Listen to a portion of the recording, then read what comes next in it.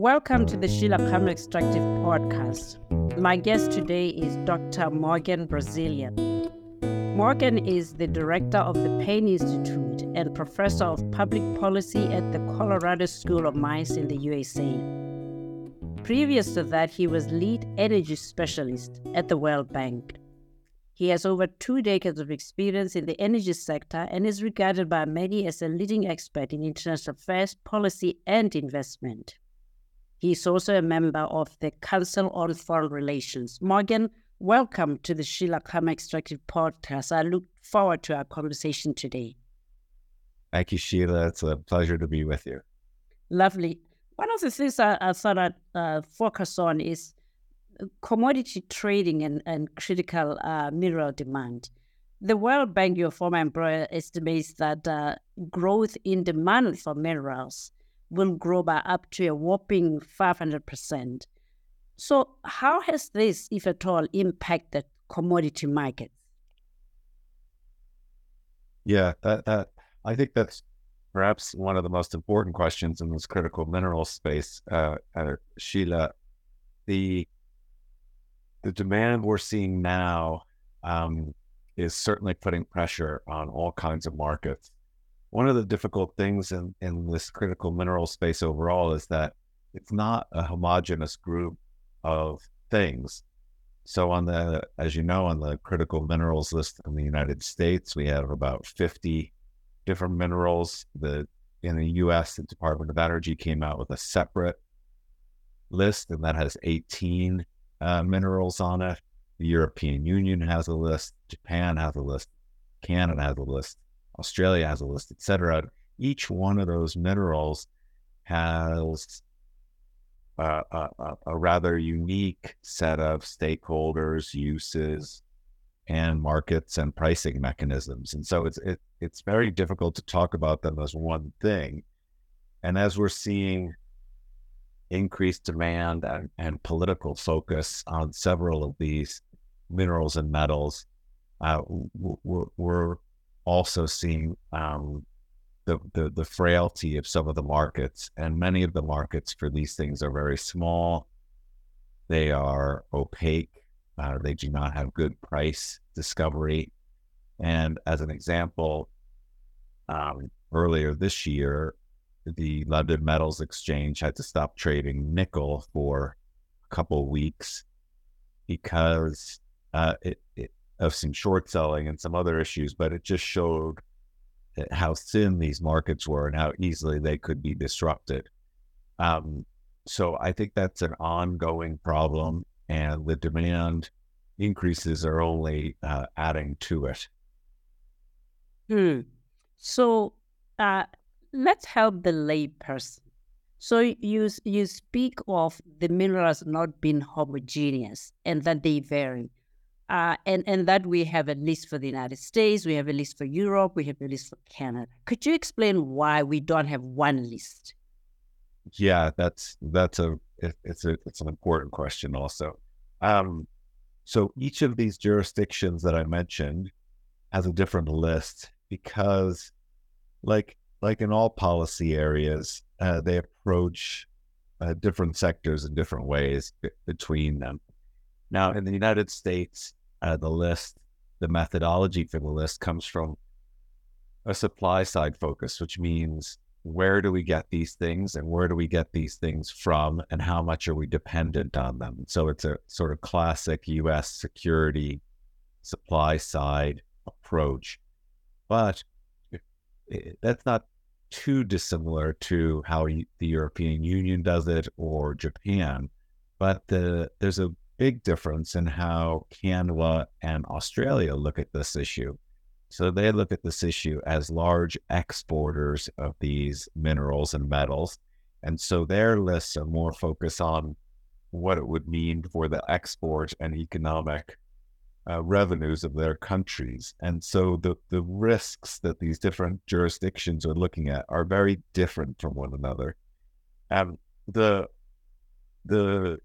media coverage has largely been around minerals for batteries and largely batteries for electric vehicles. So if you've seen it in the newspaper, it's likely that you've seen discussion of things that go into lithium ion batteries, like lithium and graphite and nickel and cobalt. And those are the ones that you would hear of the most, in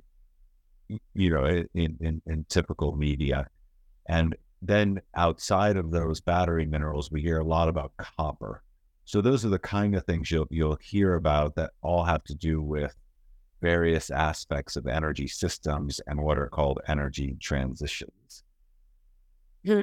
Now, let me, as you know, we one of the things that we also often talk about is speak of Africa as, say, one region, though you and I know minimally from a geological perspective, that can hardly be true.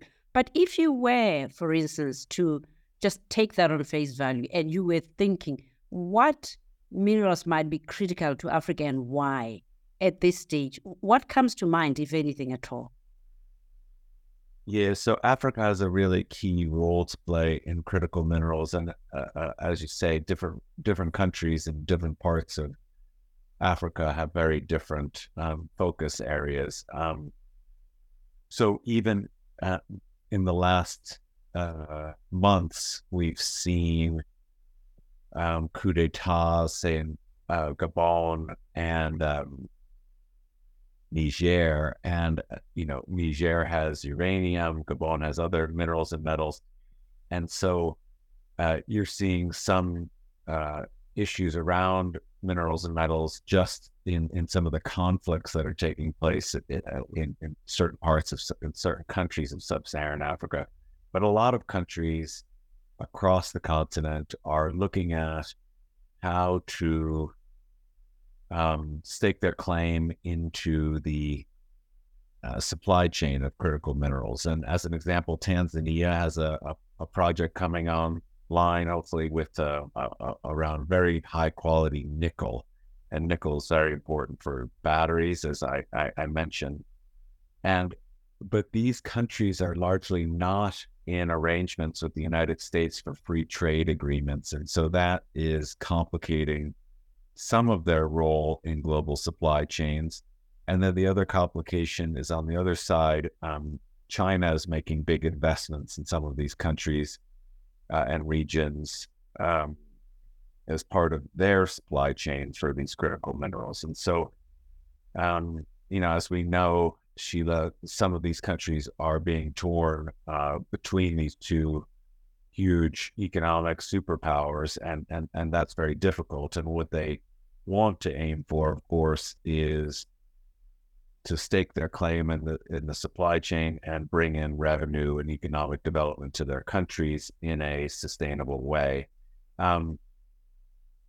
Also, as we know, that's not always easy, but this is definitely top of mind for several African countries, and hopefully should stay that way. And what we'd like to see, of course, is that some of them prosper because of their ability to get these minerals or to process them. Yeah. So, I think the geopolitics of it, based on whether the United States looking at security or others looking at export, are going to be a major influencer. I always thought, Morgan, that emerging market countries, especially in Africa, ill-advisedly think they have to think in terms of allegiance or alliance with China versus America or vice versa, where in effect they ought to be driven, like the United States, by enlightened self-interest. Is that too simplistic a view? No, I don't think it is. I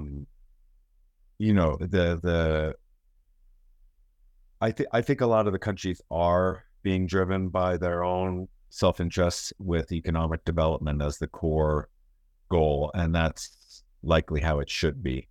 And the more they can do to work with various of the OECD countries or the Western countries to get what they need in terms of investment and returns, as well as building manufacturing or, say, refining in the case of critical minerals in the countries of Africa, and say South Asia, et cetera, the better.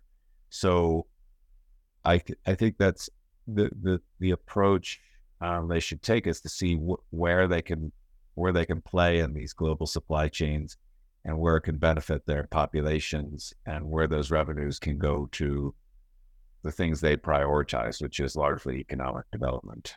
Hmm. You made mention earlier, quite rightly, that in the media, when most speak about critical minerals, they're really focusing on minerals necessary for production of battery storage capacity and the whole transition to clean energy. Assuming that this is the primary drive for most industrialized economies, what happens if all the producers of minerals are also on this growth path? Does that mean everybody becomes their own markets? Who exports and who imports if all of us are looking to produce the same thing pretty much at the same time?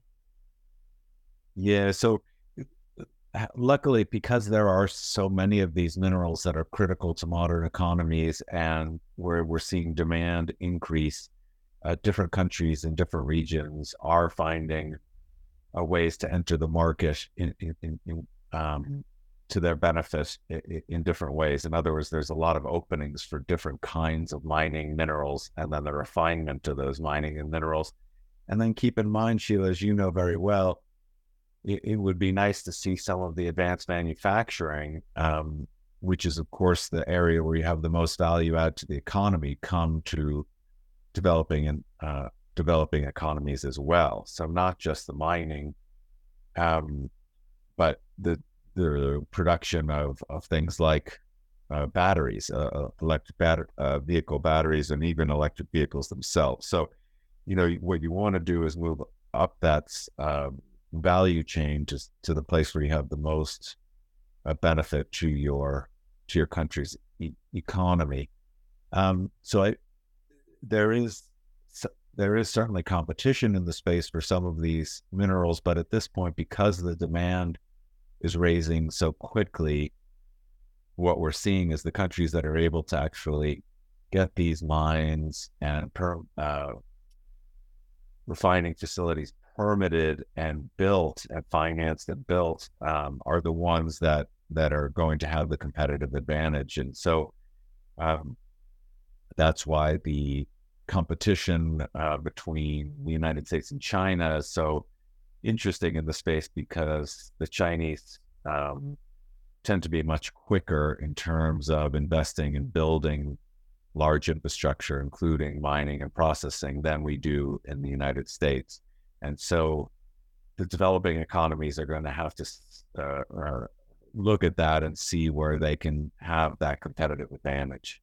I mean, it's clear that heavy minerals alone is not enough to attract investment, especially downstream, because, to your point, being quick off the mark, being competitive on price, quality, and other things is equally important. But I'm also wondering, to what extent does proximity to the markets make a difference? Because to the extent that China has the minerals and China is feeding Chinese factories, it's logic that that's an advantage. But what of African countries looking to reach markets like the United States? How much of the challenge of proximity to manufacturers becomes an impediment? Well, I think, if I understand the question, Sheila, I think let's be specific. In the case of some African countries and some Asian countries, the two holdups or the two obstacles, at least in the electric vehicle materials, have been in some of the terms of the Inflation Reduction Act in the United States. In other words, where the minerals, metals, batteries, and vehicles are built and sourced from has become a stumbling block for many developing economies. That's true for, say, Tanzania, as I mentioned. It's also true for Indonesia and both nickel finds. And so in the case of Indonesia, you see a lot of investment by China and because they're able to go in there and don't have that particular obstacle, this trading partner, official trading partner obstacle. And so they're investing heavily in Indonesia. We haven't seen that yet to the same extent in Tanzania, at least the one project I'm aware of. So it depends on the relationship between the big players and the countries, and it also depends on the state of the diplomatic relationship between those countries and, say, the U.S. and China. So you mentioned earlier that recent military coups in Gabon, Niger, Mali, Burkina, etc., may well play into the space of access or lack of access to critical minerals. In terms of those countries then wanting to trade their minerals, what does it mean that they find themselves in what may seem to an investor an inherently unstable political environment? Well, it's no different, Sheila, for investing in almost any area in those countries. So when the large financial institutions in Europe, the United States, the OECD countries look at their range of investments, they certainly see higher risk profiles, whether real or perceived, in most developing economies, and that's been true for a long time, as you know, and it's true across all sectors. In the extractives areas, they have shown, or at least the big companies have shown, an appetite for making those investments, but of course, not many of them haven't gone so well, and so. The crux now is to find pathways for companies and investments to flow into these economies, to find ways to buy down some of the risk and the extra cost of capital that implies, and help make discrete, real investments that can help, that have direct help for the economic development, the GDP per capita, et cetera, for these developing economies. And as you know, and worked in for many years, that's not always an easy ask. And the multilateral development banks certainly have a role, but their scale is not sufficient to make all of those investments. And also their timeframes can be very long and difficult. So that question of finance and investment and risk still plays a very crucial role in all of these decisions, and it will continue to. There's no easy answers, of course, and but I think where we can have some focused effort on buying down the cost of capital and using the public funds not just for co-investment but for risk buy down, that certainly could help or continue to help. So let me see if I understand you. What you're saying is true, there will be perception or assessment of real risk. The truth of the matter is this region would already have been perceived on the higher end of the risk. And so the outcome is not likely that there's no investment. It's just how we cost the investment and how we mitigate it. Is that about right? Well, that's certainly one area, but yeah, I mean, I think, what you're seeing, say, in the energy space in a lot of developing economies is one of the largest hurdles is just the cost of capital. And that's true for a lot of infrastructure projects, including extractive projects. And, there's no quick fix to changing cost of capital deltas, because they're priced into very complex, huge markets, and some of it is perceived risk and some of it is real risk, and that money is fungible and could go to other investments. So when we clarify some of these, as I was saying, some of these state-to-state diplomatic efforts, that can help quite a bit. But in the meantime, what we've seen, at least from the U.S. perspective, is that China is much more willing to make some of those investments, or had been under even before Belt and Road and through Belt and Road. Now it seems some of those investments are slowing, but that's a different matter about China's economic issues. So, yeah, I do think that the focus on the risk piece needs to be front and center, and it's very clear. We can see it very clearly in terms of cost of capital. So if one then takes a look at the United States and China and their different approaches, the United States, for instance, has the Anti-Corruption Act, it has the Dodd-Frank Act, etc. Is that unhelpful to the United States at the time when China already is considered way ahead of the curve in terms of availability of critical minerals?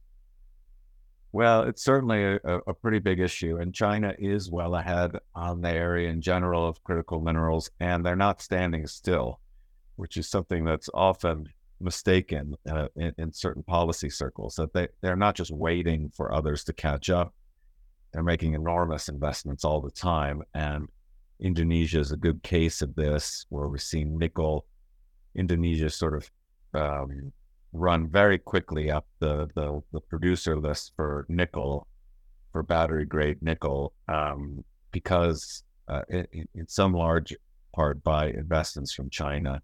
And it happened very quickly. And I guess one of the main issues that these developing economies have is that, as I already said, the multilateral loans, as we both know, could be very slow.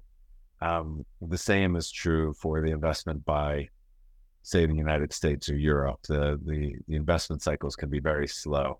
So they're playing a game against a country that's willing to make much quicker decisions. Now, I'm not saying there's not complications with Chinese investment. There are.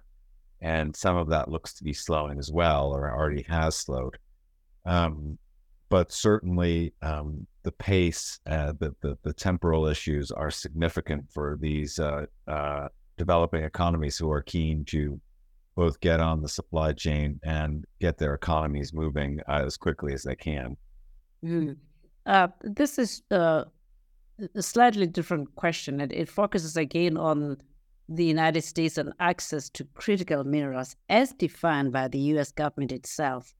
In the U.S., we also, while there's a drive towards clean energy and a recognition that we need minerals to achieve that, there's also quite a lot of resistance by certain environmentalists in your neighborhood, in Nevada and other places. Mining is unwelcome. How do American policymakers make this point that not only do we need the minerals, but China isn't standing still? How do policymakers make the argument to those who are reluctant to grant mining rights in their backyards?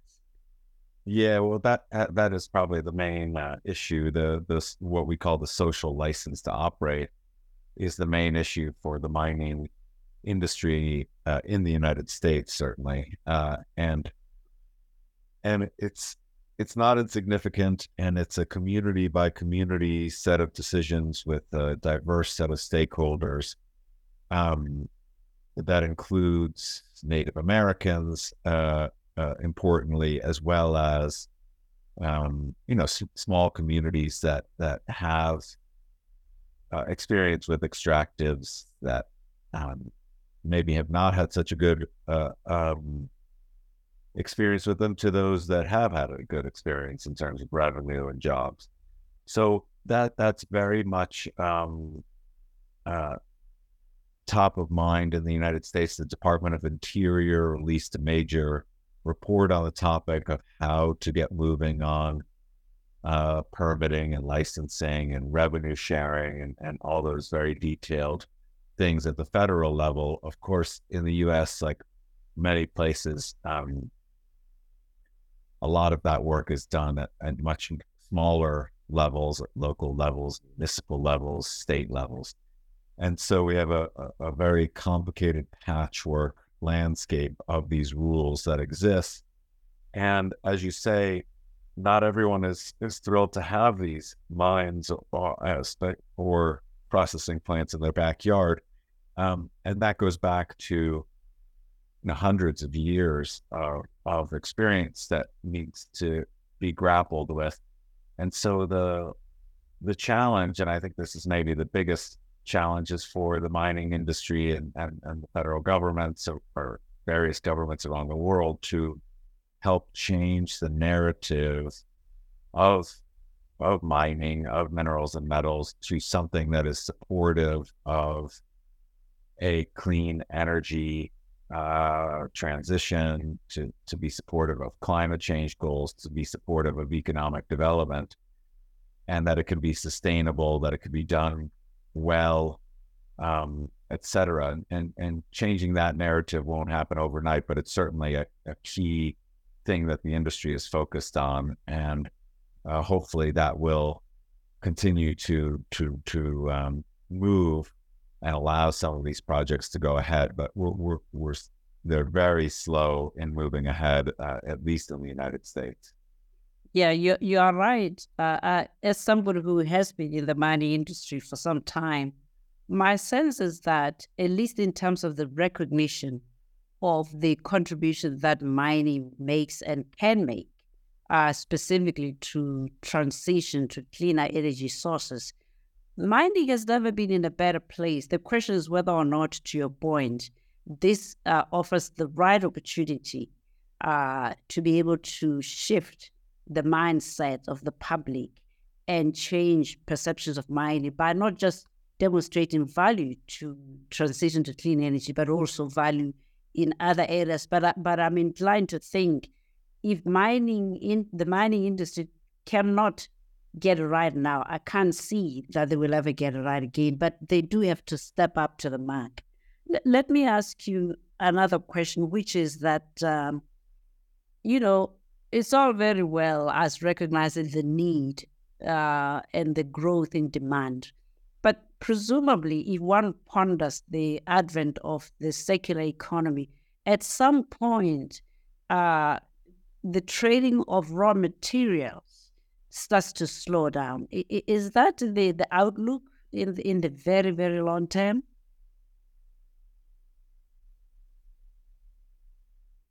Can you say that question one more time, Sheila, just more pointedly? Sure. I guess I'm asking whether we see the circular economy reducing demand for raw materials in the long term, or is it just a pipe dream?